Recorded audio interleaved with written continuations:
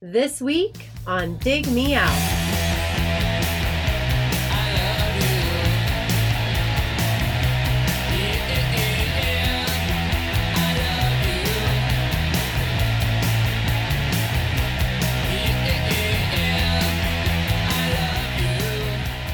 With your hosts, Jason Ziak and Tim Minichi.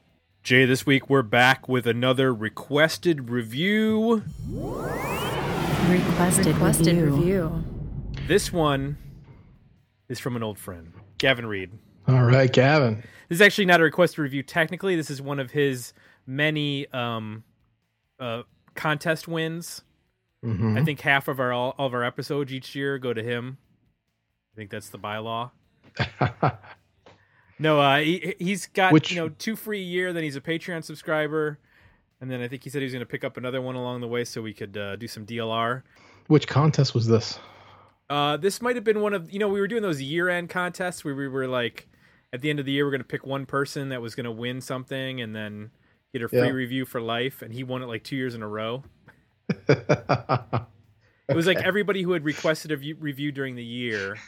Kevin's going to leave us reviews in his, or leave our kids reviews in his will. Yeah.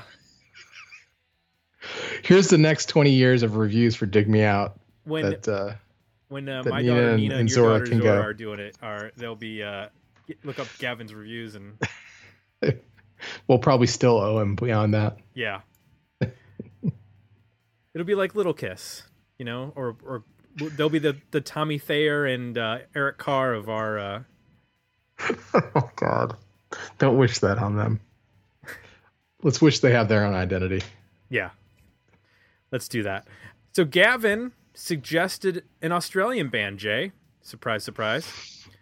They're called Rat Cat, not Mouse Rat, but Rat Cat. My God.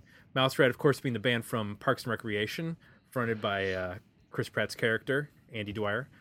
Well, that was I don't watch that show. I had no idea that existed, but that was the basically the joke I was going to make. Is Rat Cat sounds like a band from a TV show, like the punk band from the sitcom. Well, they were called Mouse Rat, and then he went solo and he started a kids band called Johnny Karate. That was pretty awesome, and he played at like kids parties, and he had a program where he did kids songs. The Mouse Rat sounded like he was basically imitating every 90s voice. Like he had his Pearl Jam Eddie Vedder voice for one song, and then there was another one that was like his like Dave Matthews voice and his Lane Staley. It was pretty funny, like the different songs on that show. Completely unrelated to what we're going to be doing here, talking about Rat Cat, who were, Jay, a band I had never heard of. Had you ever heard of Rat Cat? No. Were you familiar with the Rat Cat? When I saw this in the schedule, I thought it was made up. Did you confuse the title of the band or the name of the band with the title of the album, like we've done in the past? Yes.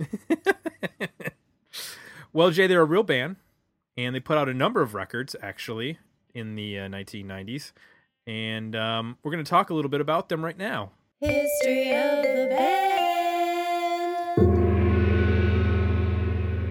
So the band was formed in 1985 in Sydney by Simon Day on lead vocals and guitar, Victor Levi on bass, and Trevor Wintle on drums. There were members in and out of the band, but basically it's Simon Day the whole time. They signed to a label called Waterfront, and they put out a EP in 1987. That was followed by their first actual album. The Nightmare was released in July of 1989. Then they signed to Ruart, which is another, I guess, a bigger label, I guess. Sure. And they released what we're reviewing, Jay, which is Blind Love. It was released in June of 1991.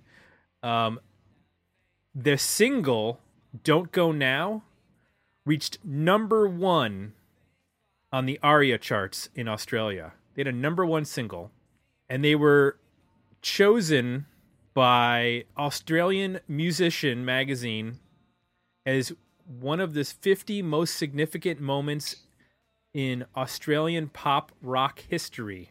Oh my goodness. As far as that album charting at number 1. Really? Yeah. My goodness. That's top 50 of all time. That's a pretty big deal. Yeah. The band with themselves were caught off guard. Is this like an NME thing? It where they might be where they go overinflate young bands and then throw them away. Possibly. The next Beatles. Oh, yeah. Later. So, moving on. So for this record, the lineup was Amir Zaid, and I believe it was bass, and then Robin St. Clair was drums. And Amir said at the time when this all happened, it was really weird. It happened so quickly, and it was sort of difficult for us to understand what had happened, and it put pressure on us to come up with the goods. We have to look at what we've done, but not perform to any sort of dictated standard by what we've achieved. So basically, they felt the pressure of having a number 1 single. They ended up going on tour with In Excess, which obviously by 1991, they were a pretty well-established band and had a bunch of hit singles. So they did their Australian tour with them, and then they started a 4-month tour of the UK, Europe, and the United States, where they were the opener for bands such as Ride, Iggy Pop, Dinosaur Jr., Teenage Fan Club, Violent Femmes, and others. So they put out a live album, Rat Cat Alive, to sort of follow up the success of that record. After that, in 92, the album Inside Out was released, Easy Rider. So it took 5 years for another follow-up. There were a bunch of EPs and singles. There was an EP in 94, another EP in 95, and then another EP in 97, and then singles throughout the era. So they were consistently busy between basically 1987 and 1998. And then the album that we're reviewing, Jay, was re-released for its 10-year anniversary. It was the Blind Love plus Tingles compilation. On the single for Tingles, there were 5 B-sides, and which was basically, it had the song That Ain't Bad, and then 5 songs. So you could get a 16-track version of what was originally an 11-track album.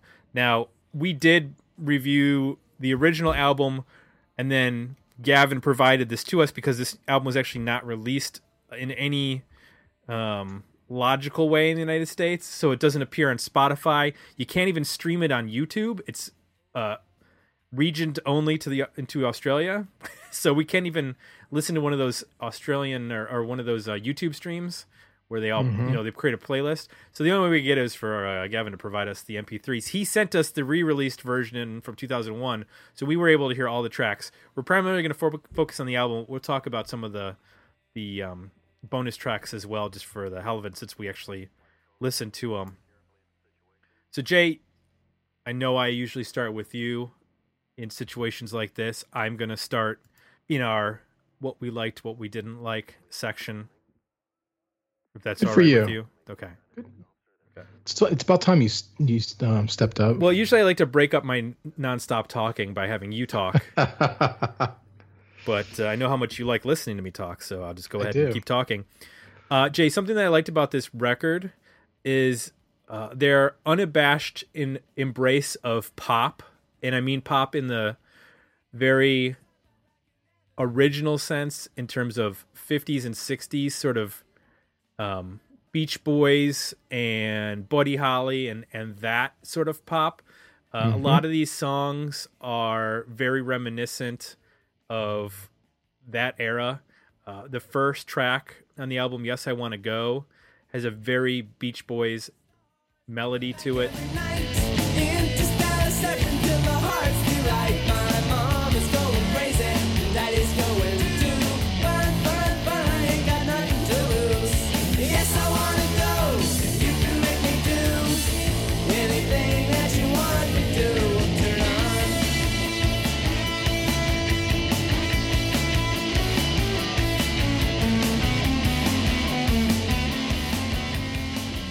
song Runnin' High, track 2, has a sort of 50s Bo Diddley jangle to it. Yeah. If you slapped it then on a Stone Roses chorus. Yeah. There's a lot of homage to that era of rock and roll. This was also reinterpreted by Jesus and Mary Chain in the 80s. And, they layered on a lot of distortion and feedback to kind of provide their own take on it. And I think Rat Cat is sort of evolving that sound here. They sort of took what Jesus and Mary Chain did, primarily on their first record. I mean, they continued it on in later records, but they sort of cleaned up the distortion and the added drum loops and stuff on albums like Automatic. This is a bit fuzzier. It's not quite as abrasive as those records. They embrace the pop end. Well, have you heard Psycho Candy by Jesus and Mary Chain? I mean, it's just a constant wall of feedback with drums buried in the mix and vocals buried in the mix. Gotcha. So imagine that over, this is much better produced in terms of, and I like Psycho Candy for what it is, but in terms of being a pop radio, band, they distill it a little bit for radio than Jesus and Mary Chain did. Not that they say they didn't. I mean, they scored a single with Just Like Candy, but not in the same way that Rat Cat are doing here. Rat Cat are, this also reminded me in terms of their melody of like the Wanna Dies, just embracing that like very simple major key pop.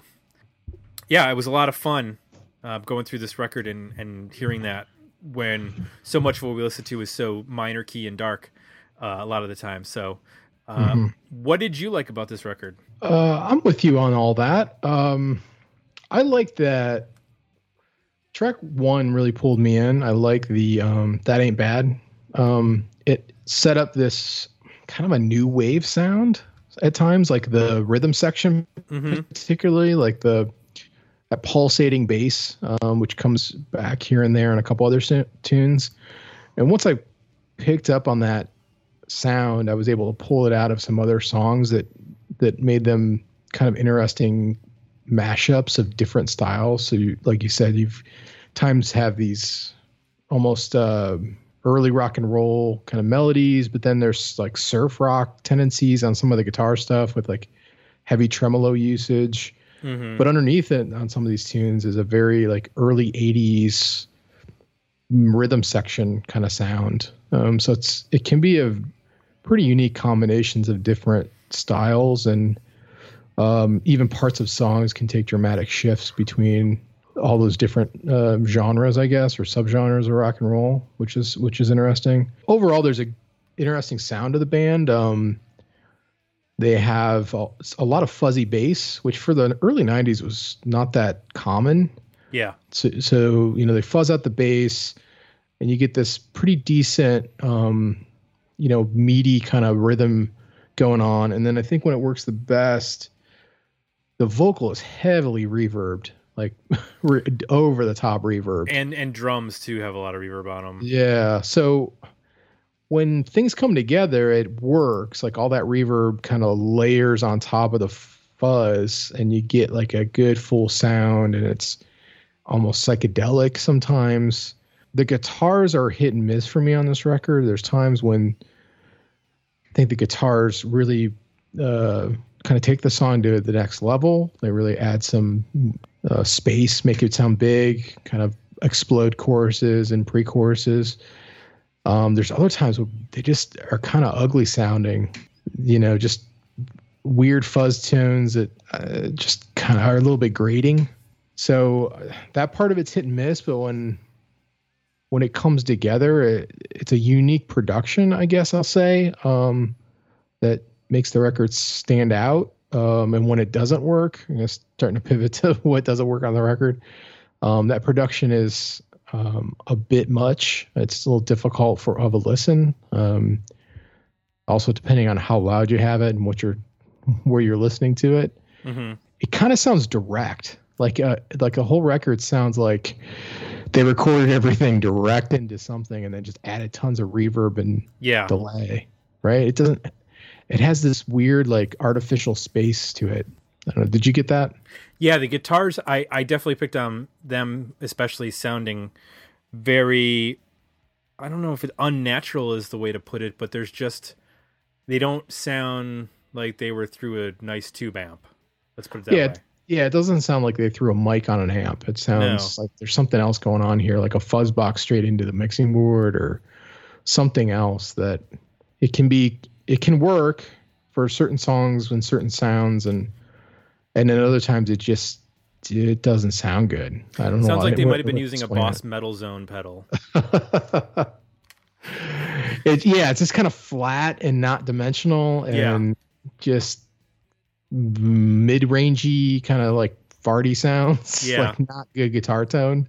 And not that every record in the world has to have, amazing guitar tone, but sometimes it in this case, it becomes a distraction, I guess, and makes it difficult to listen to. Especially if you're making a record, like you said, that's all major chord based, for the most part, classic pop rock melody territory. Yeah. We didn't get to it at the beginning, so I want to interject some Patreon feedback that we got on this record. So Gavin said these guys were the band of the era in Australia that broke the mainstream from an independent label. Wow. Not a huge build-up. Then the first two singles were huge. Both were lifted from the EP Tingles. I'm not even sure they got a proper release as singles. Everyone had the EP. This album was a big pre-order album, but even by the time it hit, their star was fading. Each successive release sold less until they stopped. Perhaps the jangle wasn't heavy enough. No matter which way you cut it, it's a very important band for independent music in Australia. Opened a lot of doors.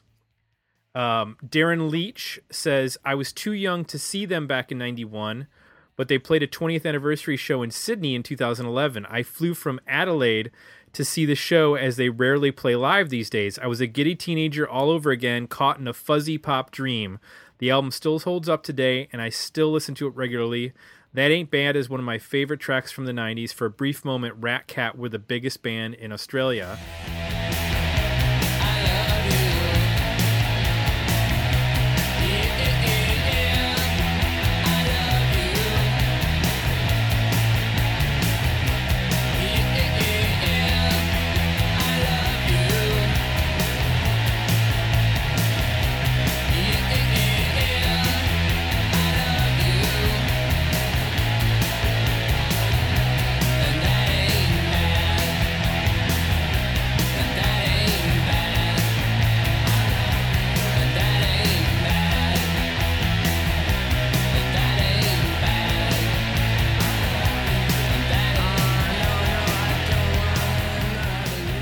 And then Keith Sawyer says, I had no idea these guys were popular in Australia.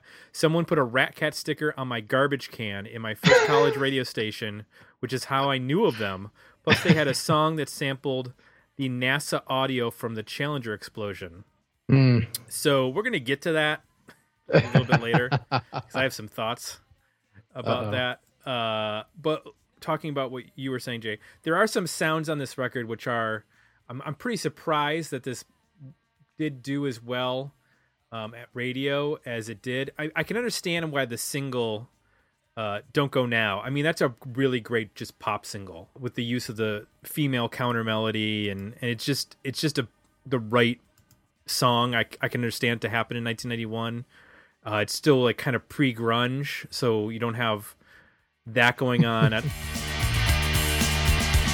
can have my heart, have my soul. Without you, I feel cold. Won't you come with me and I will make you happy? And then when I'm alone, I'll dream of you till the day is done. Don't you know I will be dying to be by your side? Oh, don't go now. Don't go now.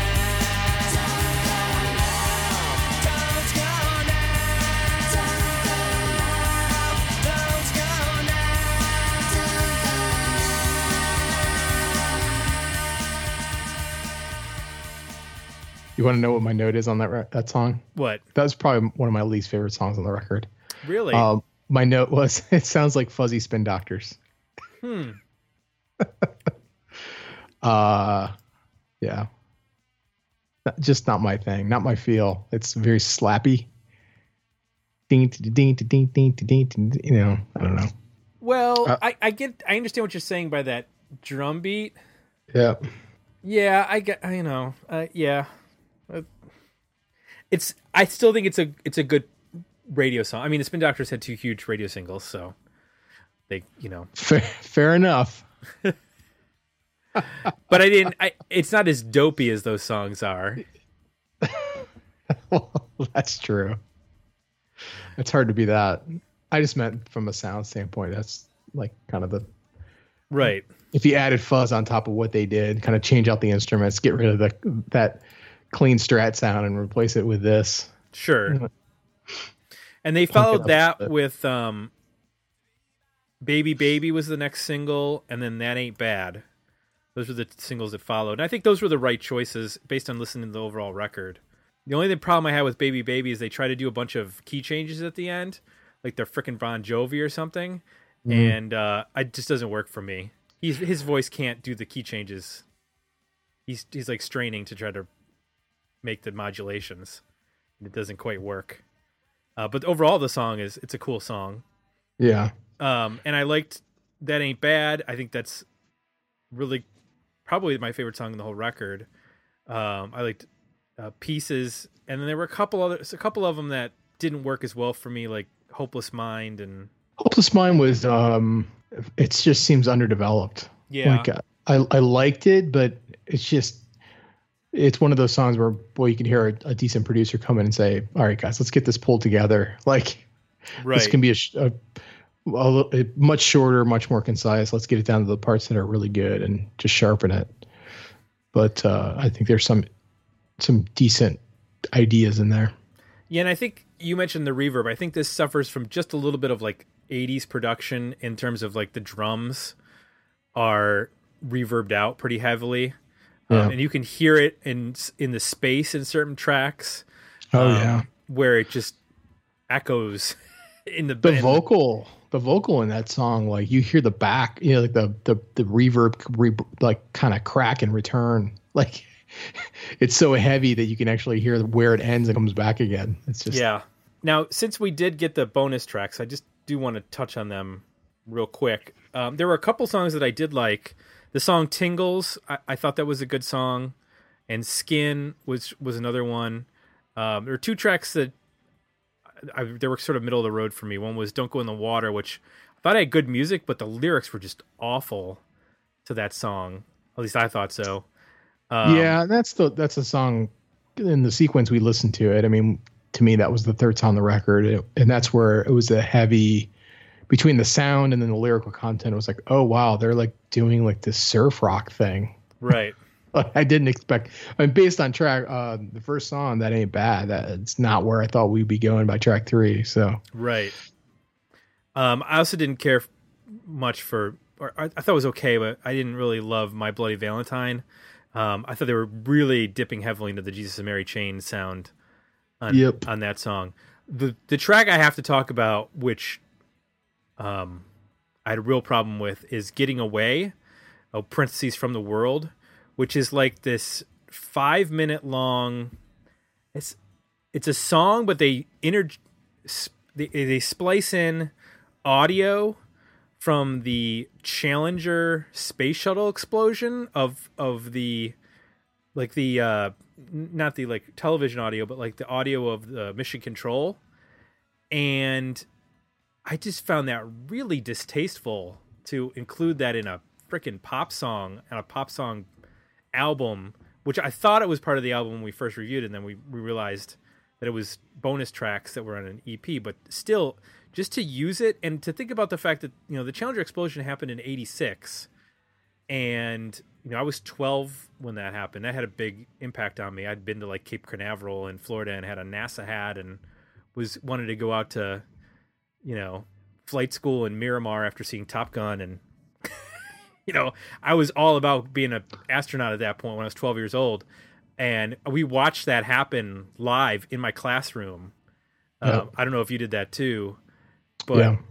that's when, the teachers would wheel in the TV on the cart and you'd watch, Yeah. NASA. It was a big deal. It was a real big, and there was a teacher, Christy McAuliffe, was on the space shuttle. So that was why it's such a big deal.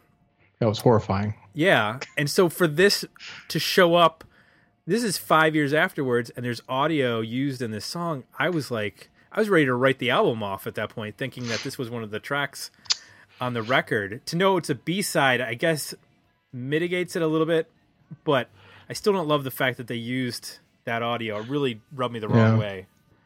I don't know if you felt the same way. We could maybe use a little context here. I don't know how big.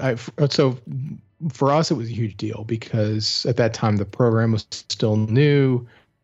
You watched it in school. You idolized the astronauts, and to be sitting there, in class and watch this happen in real time was not what anybody ever expected to happen. No. So it was like we created these heroes, these national heroes, and then everybody congregated as a school activity to watch them all die.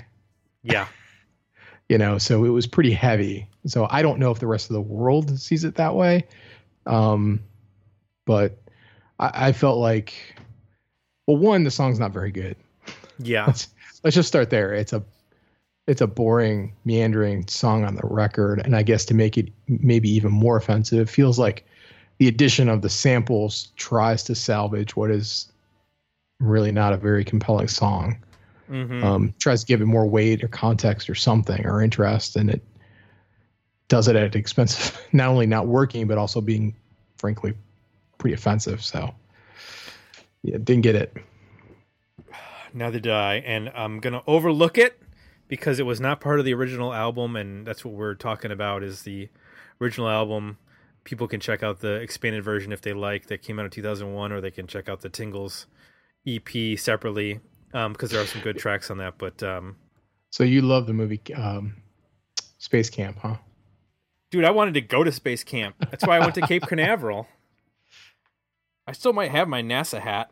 I have to go through my boxes. I might still have that thing. What happened to? Oh, okay. It was that was Joaquin Phoenix in that movie, who at that time was named Lee Phoenix. Did you know that? No. Yeah. He shouldn't have been named Rising. His brothers and sisters are obviously River, Rain, Summer, and Liberty. Those are some hippie ass parents. Indeed. Okay, let's circle back around. Let's get to this record. Let's talk about our overall ratings. Worthy album, better EP, decent single. Jay, just on the 11 tracks for the original album, how do you rate it? This movie also starred Tate Donovan, Tom Skerritt, a couple of your favorites, I'm sure. I love Tom Skerritt. He's in Top Gun as well. Come on, you know Tate Donovan, right? Yeah. Okay. I can see his face in my head, but you're my character actor hero. I'm pretty sure he did a guest run on West Wing at some point. I think you're right. Yeah. What my score? I'm at an EP. Okay. I like 4 or 5 songs on here. I'm probably at an EP too. I'm at like 6 songs, maybe 7. So we're really close to being a full length. But I'm gonna go with like a 6 or 7 song EP and then call it a day from there. Now I might swap off some of those Tingles tracks, such as Tingles and Skin, for Hopeless Mind and Racing, maybe. And then I got an album. Yeah, because one of those songs I liked was Skin, so yeah, I need to do some swapping. I did like the end. We didn't talk about that song at the end, but I felt like that was a cool song to end the album. Yeah, on. For them to get kind of melancholy and yeah, slow, that was the one that worked the best for me. Yep. Well, Jay, we need to thank Gavin for his pick of Rat Cat's Blind Love. This was an interesting pick. Got to explore some sounds that we haven't heard in a while or at all. And I believe this was his Patreon pick, and we need to thank 2 folks, Jason Pan and Tara McCook. They just joined us at the 250 level, which means 12 months from now, they will be getting their requested review, just like Gavin had his requested review. And actually, I think Tara actually jumped the gun and might have put in a request a review as well, so we might be getting to one of hers real quick. Anyway, so that'll be coming up in a couple weeks. Tate Donovan was in Law and Order. Of course. I'm looking for. What'd you think? West Wing? Was he ever on the West Wing? Doesn't look like it. Hill Street Blues. Maybe I'm Godzilla, confusing. the series. There was a Godzilla series? I don't know that. Yeah. Jay, I wanted you to know that if you like what you heard, you can leave us some positive feedback over at iTunes. All Dogs Go to Heaven too. Great. That's good. And you could join us at Patreon by going to www.patreon.com/digmeout. You can join us at the $250 level to get your review after 12 months. And we're almost filled up at the $250 level, so you better get them in quick because we're running out of spots. So, snap. We might have news on some other levels. Well, yeah, we got to talk about if we've got the slots to do it. Yeah. Yeah. We'll see. We'll see what happens. He was in Argo. That's where I know him from most recently. He's one of the, he was Bob Anders. Of course, Bob Anders. He's one of the main characters in Argo. He's a major actor. Was he the guy with Steve Buscemi who got put in the wood chipper, or is that Fargo? Wait a minute. No. Argo, the hostage movie. The Negotiator? With Kevin Spacey and... He had a Screen Actors Guild Award for outstanding performance by a cast in a motion picture for that movie. I don't recall. Ben I don't Affleck. think he was in that movie. Batfleck was in there? Batfleck. He made it. In the Batfleck cave. Was Tate Donovan's mother also named Martha in that movie? What? You know, that's why Batman and Superman teamed up finally at the end of Batman versus Superman, because their mothers were both named Martha. What? Did you not see that movie? God. No. I think I started to try to watch it. And Batman is beating the crap out of Superman because he has like a kryptonite, weapon, so he can diffuse Superman. And then Superman is like, he realizes that Lex Luthor has his mom, who's Martha. Luther? No, not Luthor. I mean, whatever Superman's mom is. He crashes in that Kansas cornfield, and the two people raise him. Yeah. Well, the mother is named Martha, but Batman's mom is also named Martha Wayne. And he's like, "You got to save Martha." And Batman's like, "What do you mean I got to save Martha?" He's like, "You got to save Martha." He's like, "Martha's my mother." And then he has like this, "I'm not going to kill you because we have the same." That's awful. It's a terrible movie. That sounds like the worst scene that I could possibly think of. I could do 5 hours on like why that. Batman versus Superman is a terrible movie, but that's a separate podcast. Whew. Yeah. We won't even get into how awful most of the characters are in that movie and how unnecessary entire plot lines are to the entire thing, and the stupid CGI monster at the end. And Space Camp was only Tate Donovan's second movie. Well, he really had a meteoric rise. Work. I mean, he went on to do Clean and Sober after that. With Michael Keaton? Mm-hmm. Yeah. And Memphis Belle, which I know you've seen. Well, yeah, because it's got... who's in that movie? Is Matthew Broderick in that? I think he might be right. Let me look. No, Matthew Modine. Matthew Modine. I get the Matthews mixed up. But that might be Harry... Is Harry Connick Jr. in Memphis Belle? He is. Yes. He is. Sean Astin, of course. Billy Zane. Frodo. Billy Zane. Yep. Memphis Belle. It's a 90s movie. Yeah. Jay, I think we're done. All right. Let's go. Hey, everyone. Thanks for listening. And to this extended piece of whatever it was, we'll try to trim it down. So whatever you're hearing will probably be shorter than what we actually talked about in terms of Tate Donovan's career. So that's it. For Jay, I'm Tim. We're out. We'll be back next week with another episode of Dig Me Out. Thanks for listening. To support the podcast, visit www.patreon.com/digmeout and become a monthly subscriber. Or request a review at www.digmeoutpodcast.com, where you can find links to our Facebook, Twitter, and Instagram pages, as well as our merchandise store at Zazzle.com.